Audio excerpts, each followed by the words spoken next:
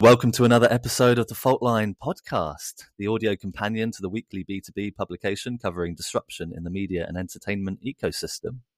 In this episode, I'm delighted to introduce someone who I've wanted on the podcast as a guest from day one, really, but he's a global traveler in high demand who's tricky to nail down. This is a video industry legend who's gone from facing fierce resistance in the cutthroat business of video codecs and compression to being the proud founding father of an MPEG standard in its own right.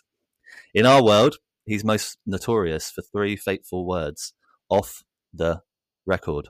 But sometimes he forgets, and for that reason, he's a PR professional's worst nightmare.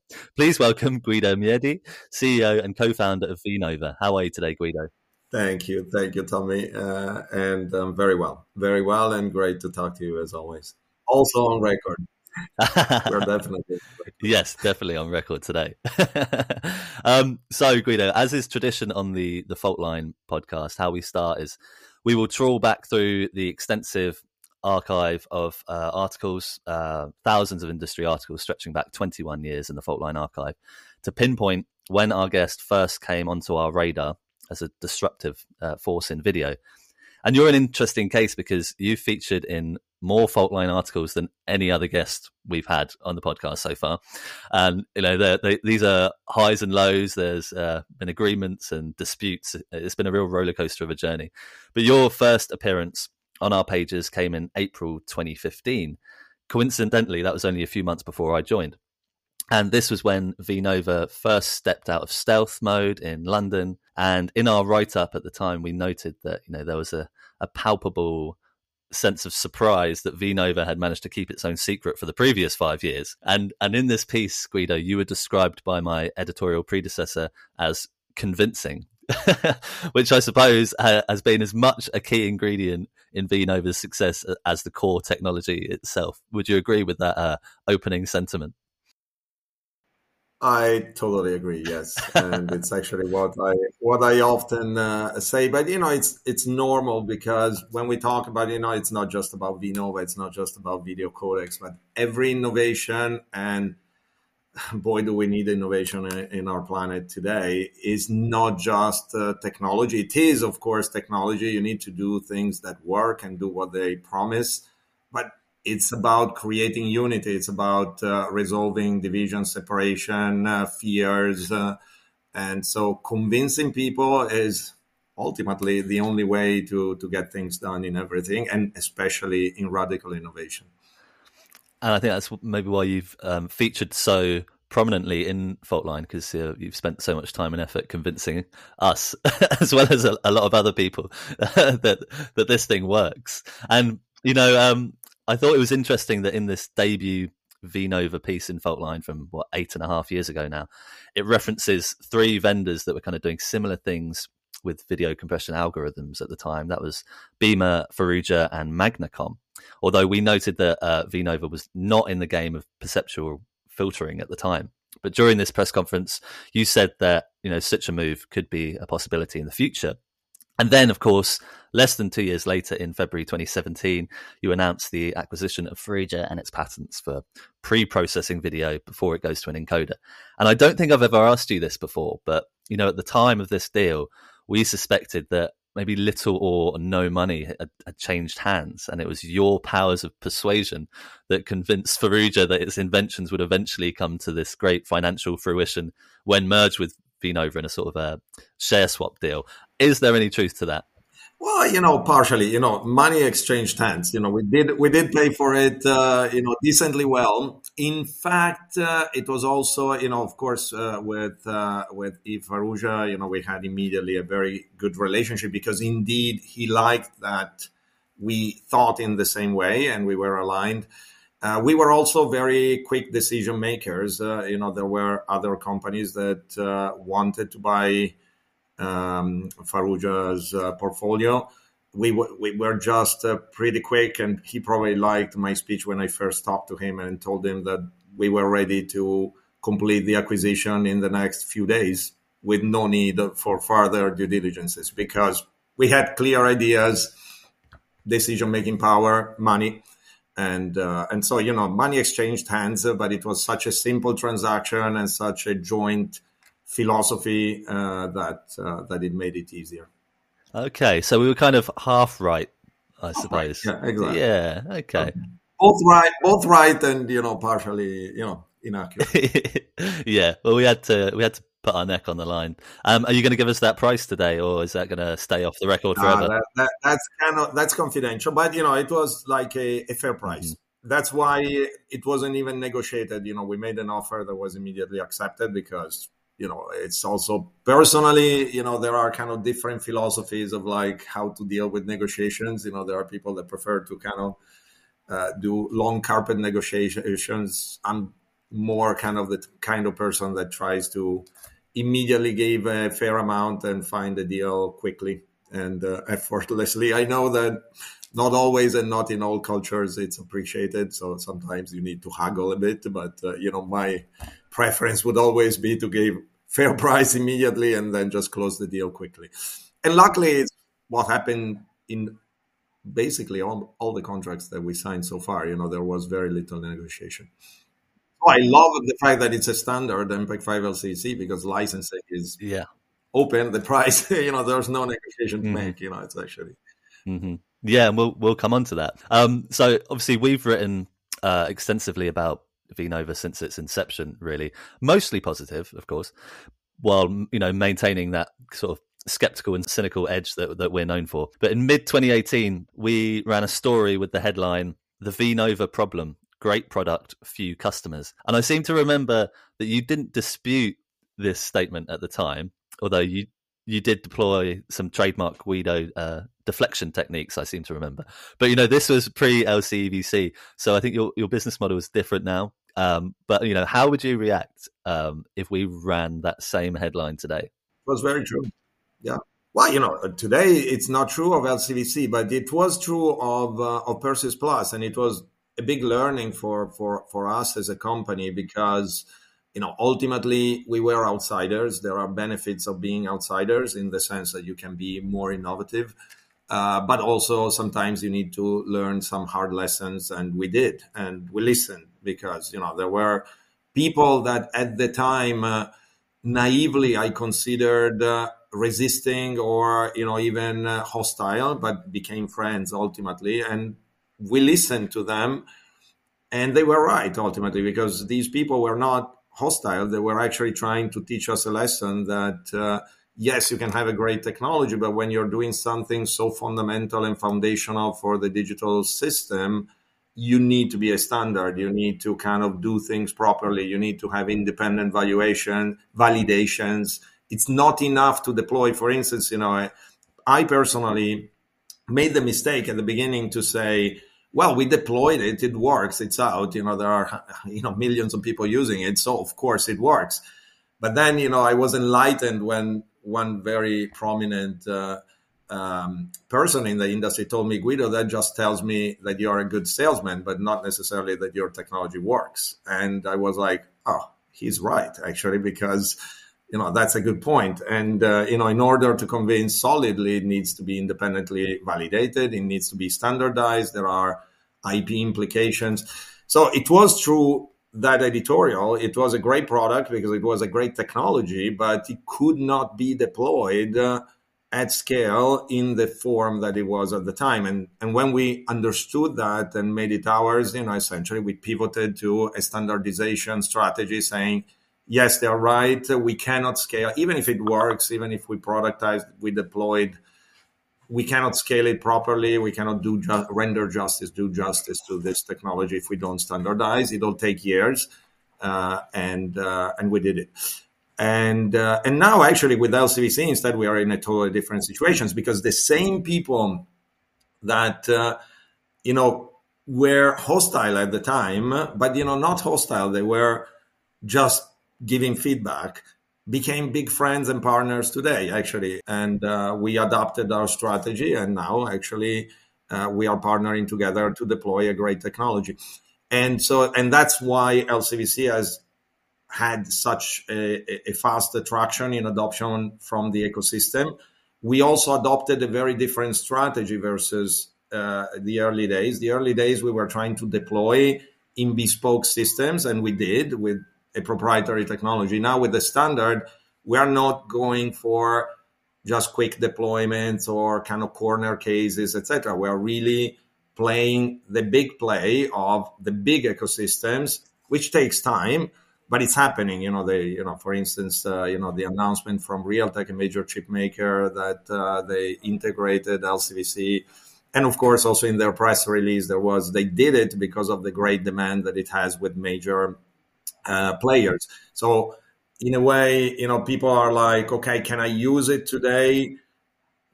Kind of, because there have been pilots in Brazil and in other places, and there will be more in the next weeks and months.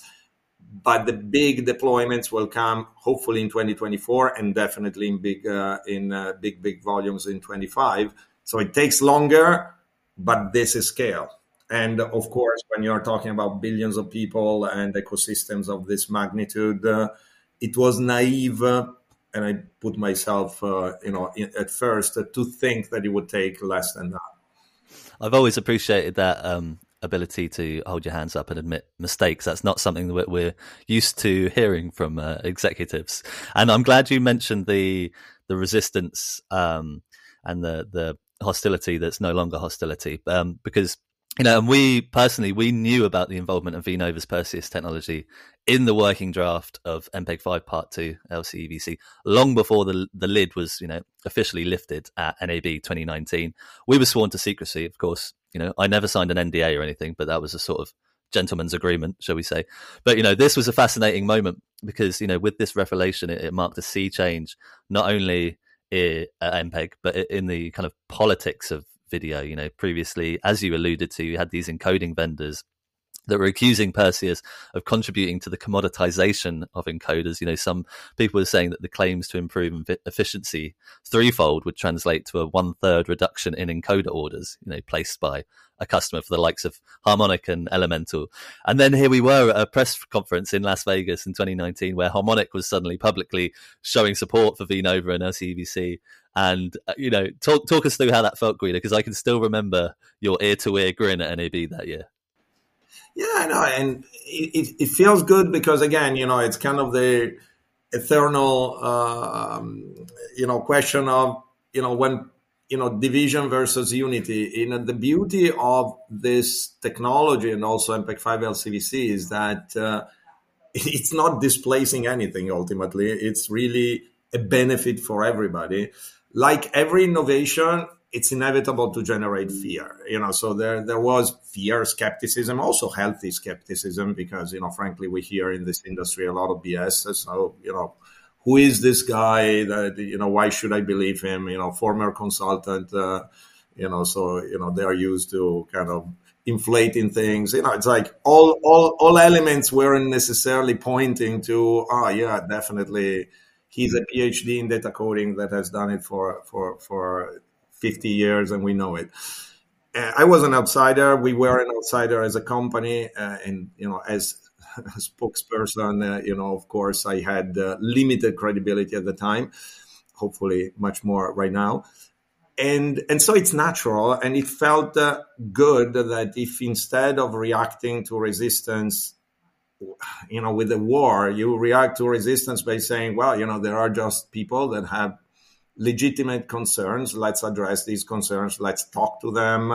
Let's listen and work with them, to kind of do it together.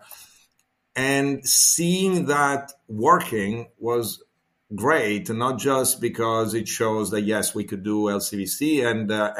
And by the way, this keeps happening. It's not that, it's never fully done. These things are layers and layers. So, the majority of the market has done it, but there are still some people that have fears that, for instance, LCEVC competes with a codec, which of course it doesn't. It doesn't compete with any codec, or it doesn't compete with other kinds of optimizations, because we need all of them at the same time.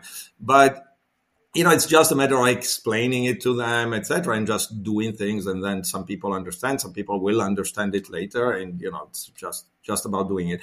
And ultimately, making friends with somebody that was not a friend before has always been a hallmark of something that I like a lot. It's actually a fun story that my best friend for a lifetime, who is my co-founder, at Vinova, at first he didn't like me, and and actually, I learned that from a common friend, and then we made friends. It's like, I've always had kind of this feeling that it's like, if somebody doesn't like you, there may be something true about that. You might have done something wrong, and figure it out, fix it, and possibly things will get better. Yeah, no, that must be extremely satisfying. Is that Pierre David? Yeah, absolutely. We were super small kids. We've been best friends since we were in elementary school. So, Yeah, no, it's something I face a lot in my job as well. You make friends, but you also make enemies along the way. That's just the way it is. So yeah, just going back to NAB 2019, because it was such a fascinating show that year. At the time, Harmonic said the technology is interesting, but the business case is even better. Mm-hmm. And it took a little while before everyone kind of knew what was meant by that. When the licensing terms for LCEVC were fleshed out, opting for a content-based licensing strategy. And I suppose in some ways, did you see the writing on the wall here? Because, we've just had Avanci Video come out with its own multi-codec patent pool with a content-based licensing model. We've had Access Advance, previously pushed for a content-based licensing model, but they face some resistance. So, how certain are you that this is the way the industry is moving? And why do you think it's taken this long to get content providers to, pay their way? Well, in reality, my experience is that I believe nobody ever asked them, because, not possibly, I don't know the reality, but maybe, I can talk about my experience and our experience as Vinova. When we started standardizing, we immediately talked to all constituencies, service providers, IP holders, universities, etc., because we tried, as I was saying, to generate unity, to kind of listen to feedback, fix some misunderstandings, etc. And one of the first things that we realized is that there was kind of this very strong tension and separation and polarization about licensing and IP, which actually led to very extreme positions, from hyper trolling on one side to let's do everything for free on the other, which of course can never work, because, who would invest, at that point, if everything must be free, we all get salaries. So, ultimately somebody must pay for research and innovation. So there must be a business model for generating patents and innovation, but, what can it be? And immediately the way in which we framed the problem of defining a licensing model for LCEVC was collective, just tell us, what's best. And we found, we understood a little bit better, what were the constraints. So the fact that it's very important that IP doesn't create a tax for devices, because we need to kind of make sure that devices don't have a stack of taxes and IP costs that may not be used in certain cases. And instead, content providers, if there is a technology that generates a value of X, they are willing to pay a small price. Again, you need to get to a fair level. What's that multiple? If you do, half, it's too much, 1/10, 1/20th, 1/50th, if you're like 100th of the business case, you don't even see it because it's marginal. And then you decide where to stay, what's the fair level. But it's very clear that people were available to say, well, if I use a technology and if I have demonstrable benefits, I'm willing to pay a fraction of that, which is very small, which I can't even see in the business case. And that's fine. And that's okay. Especially if it's easy, if I don't need to kind of track a number of things, if I don't need to provide a lot of, complexity in also managing the licensing process. And that's how we did it. So I think that the possible problems that there were before and there are still nowadays come from two drivers. First of all, not talking. The more you talk and the more you try to put things together, again, unity. I'm sorry to be very ecumenic in this call, but, it's the reality of how things work best in life. And the second is also being available to leave money on the table. Because another thing is that with IP, and especially if you don't put some business judgment, you tend to kind of want to capture everything with extreme greed. This licensing model that we did with LCEVC, of course, opens up for revenue integrity issues. So you are leaving money on the table. Yes, fine. But if you take up very quickly a technology and if you make enough money, okay, you're leaving some money on the table, but you are in any case making enough money to make it an excellent investment. So why not? If instead you try to capture everything, he who tries to get everything very often gets nothing. And or in any case, you get into very big battles and tensions, etc., where you might even win one episode of the conflict, but then you don't win the other because you generate reactions that ultimately damage you in the long term, etc. So I again, I prefer talking and finding a solution that people judge fair, and then things fly faster and better. Well, it's just as well you're good at talking. Now, I couldn't sit down with you, Guido, and not mention the legend that is Leonardo Ciargioloni. Apologies for that pronunciation. Ciargioloni. Thank you. Yeah, I know it's difficult. Yeah. It's kind of as difficult as LCEVC, kind of a tongue twister. Yeah, exactly. So those who don't know in the audience, Leonardo is the founding father of MPEG and, arguably Italy's greatest ever export, except for perhaps Roberto Baggio. But back in 2020, Leonardo, he was effectively forced out of MPEG and resigned in a blaze of glory. But what I wanted to mention is that Leonardo was a vocal critic of the Alliance for Open Media. He described how the success of AV1 would effectively destroy the industry by shifting more power into the hands of a few internet and chip giants and away from the traditional device makers. Guido, I suppose you now kind of have a vested interest in the success of all codecs, given that LCEVC is codec agnostic, including AV1. So I'm going to assume you don't agree wholeheartedly with that projection, but is there an element of truth there? I'm very friendly with the founding fathers of AOM. Yeah. But I seem to remember Vinova being critical of AOM's royalty-free claims in the past. So, yeah, is there any element of truth in what Leonardo is saying? Well, Leonardo, first of all, Leonardo is a fantastic person, a great leader, in terms of thought leader, in terms of sheer leadership.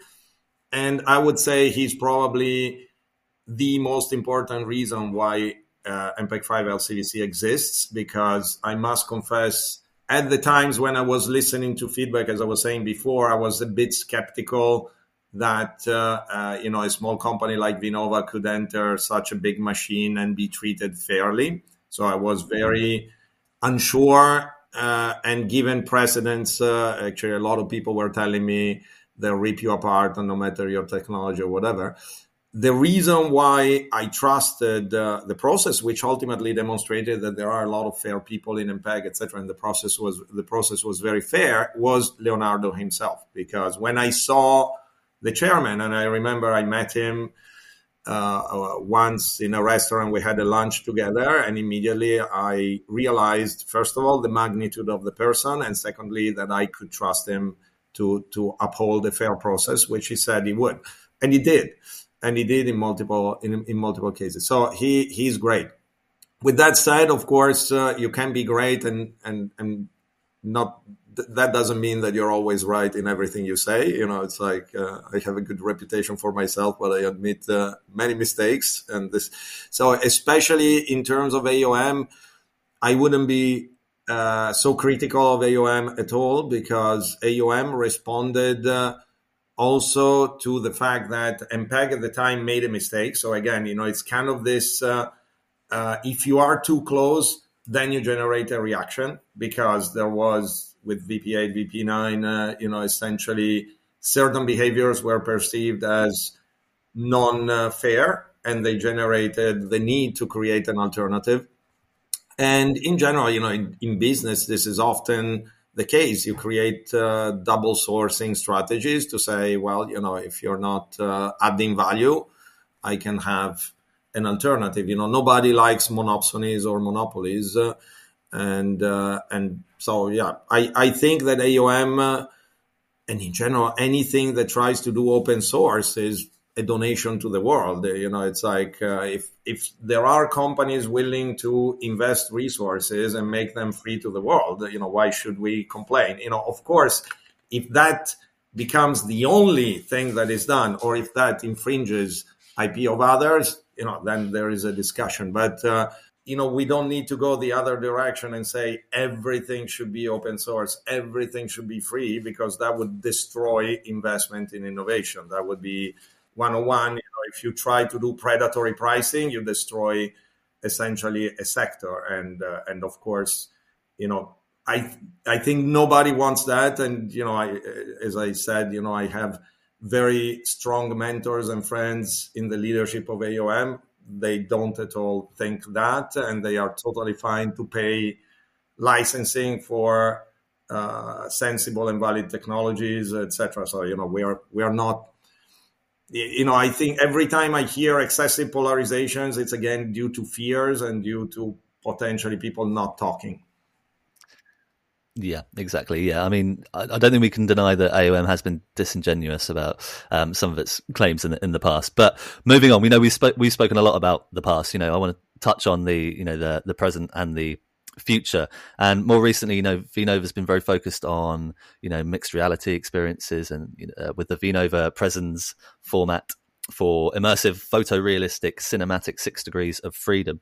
And this is interesting because just a few weeks ago, you joined one of our panel sessions alongside another London-based startup called iSize, which just last week was acquired by Sony Interactive Entertainment, which is the gaming arm of Sony, investing in VR and pushing into building metaverse experiences. So firstly, what are your ambitions for LCEVC in this VR mixed reality metaverse world? And secondly, I wonder, is the end goal for Vnova to pull off a lucrative exit like this and be owned by a giant like Sony ultimately, or does having an MPEG standard make a straight up acquisition like that more complicated? Well, I can answer immediately the second question, like I do with every investor that asks me. I don't know, and in a way, I don't like the idea of like targeting an acquisition, and kind of having it as a target, because that puts you in a mindset of trying to con somebody. It's like,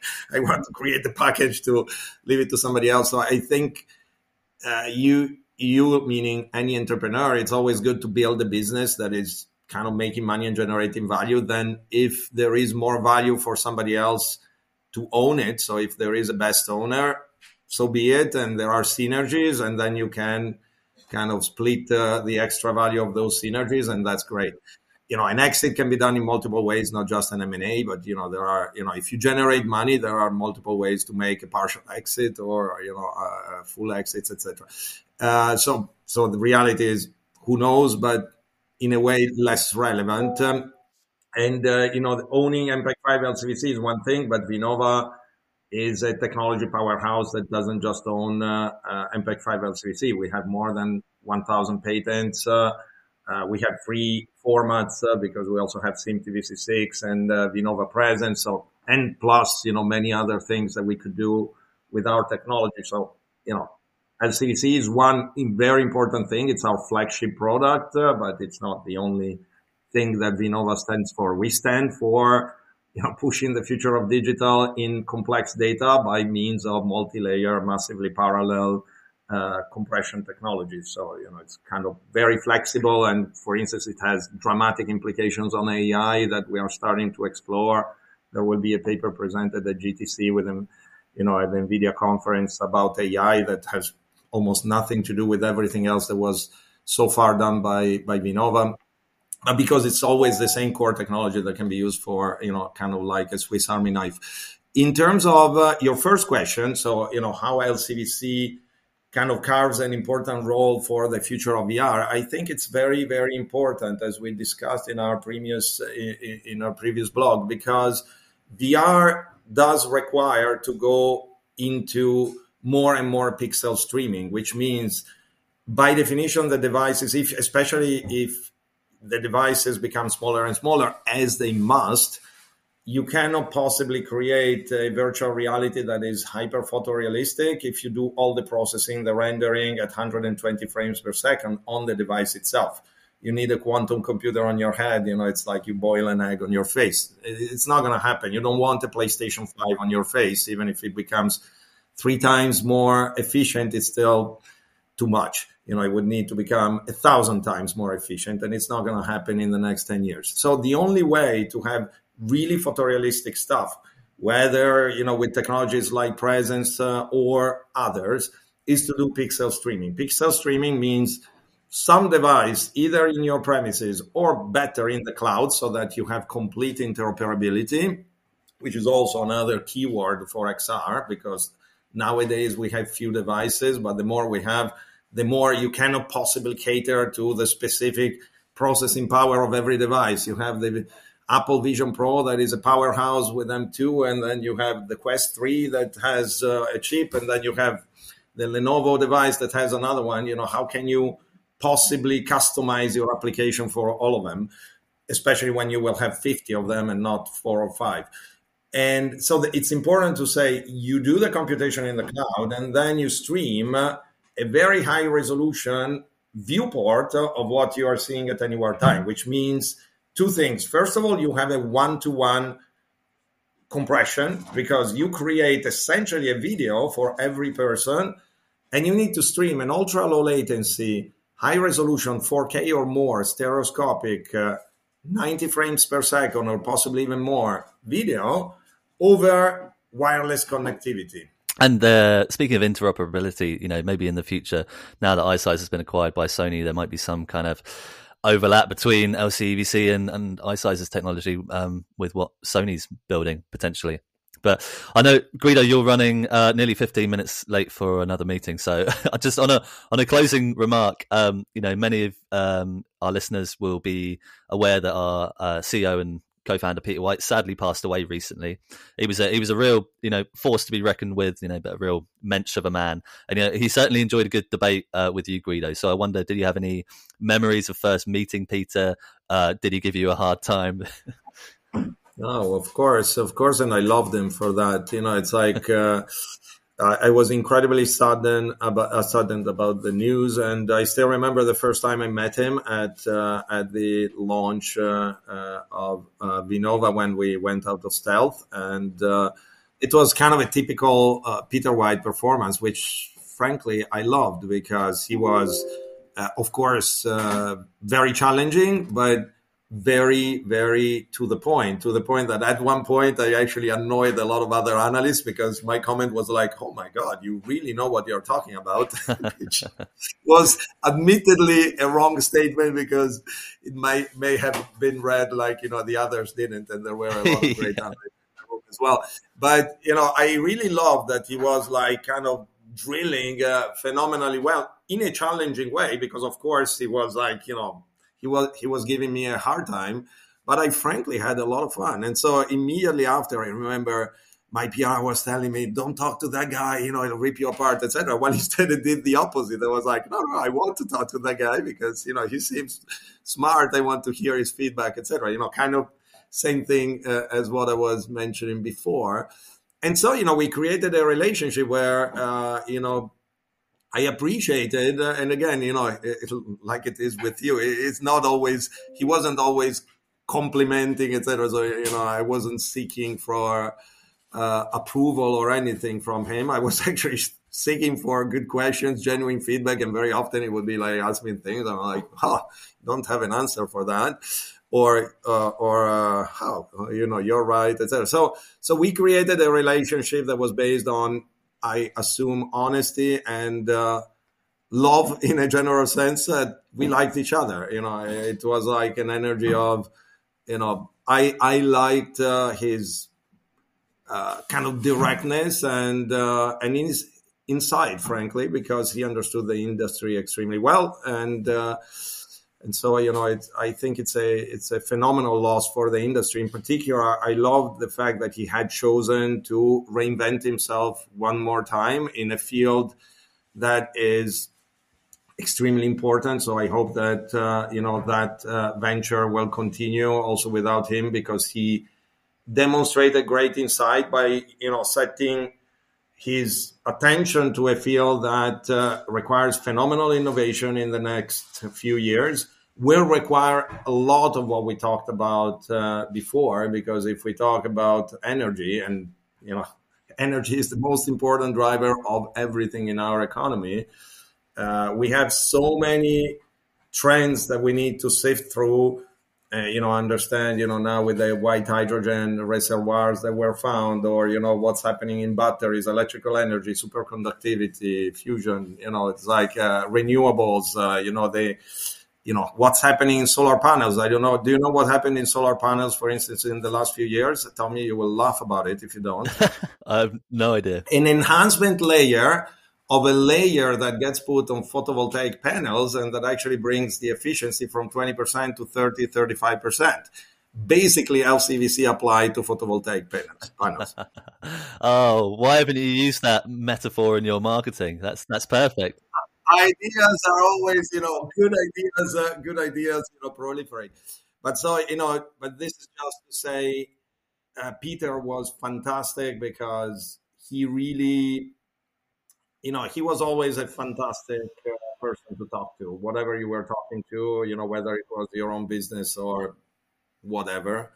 And he will be very, very much missed. Yeah, and he'd always get to the bottom of the truth. And he appreciated your honesty, Guido. And, we're trying to continue that legacy and challenge, and we'll continue challenging VNova, especially if those checks don't start rolling in 2024.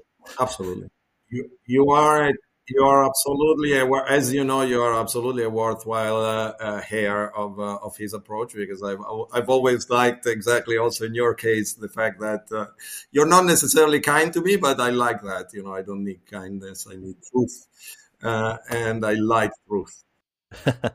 Yes. All right. That's all we got time for today, Guido. So thank you so much for guesting with us today. It's always a pleasure talking to you. On a final note, actually, where can people listening to this podcast find you or VNova, the VNova team, in the coming weeks and months? Where are you going to be in the world if anyone wants a demo or a debate? These days, I'm spending actually about a third to half of my time in the US, and very often California, but, I'm very often in London as well. And VNova in general is everywhere. We were in Brazil, so, that's me, but VNova in general is traveling a lot. So my co-founder and the management team of VNova are kind of spread out everywhere, from South America, North America, India, where we have a base also in Bangalore, China, and Taiwan, and so, people can find us in airports, but in major events, hopefully. Otherwise,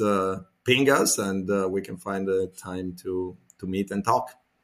There we go. Great. Yeah, I'll be seeing you at a show soon. All right. Cheers again, Guido. Thank you. Bye-bye. Cheers.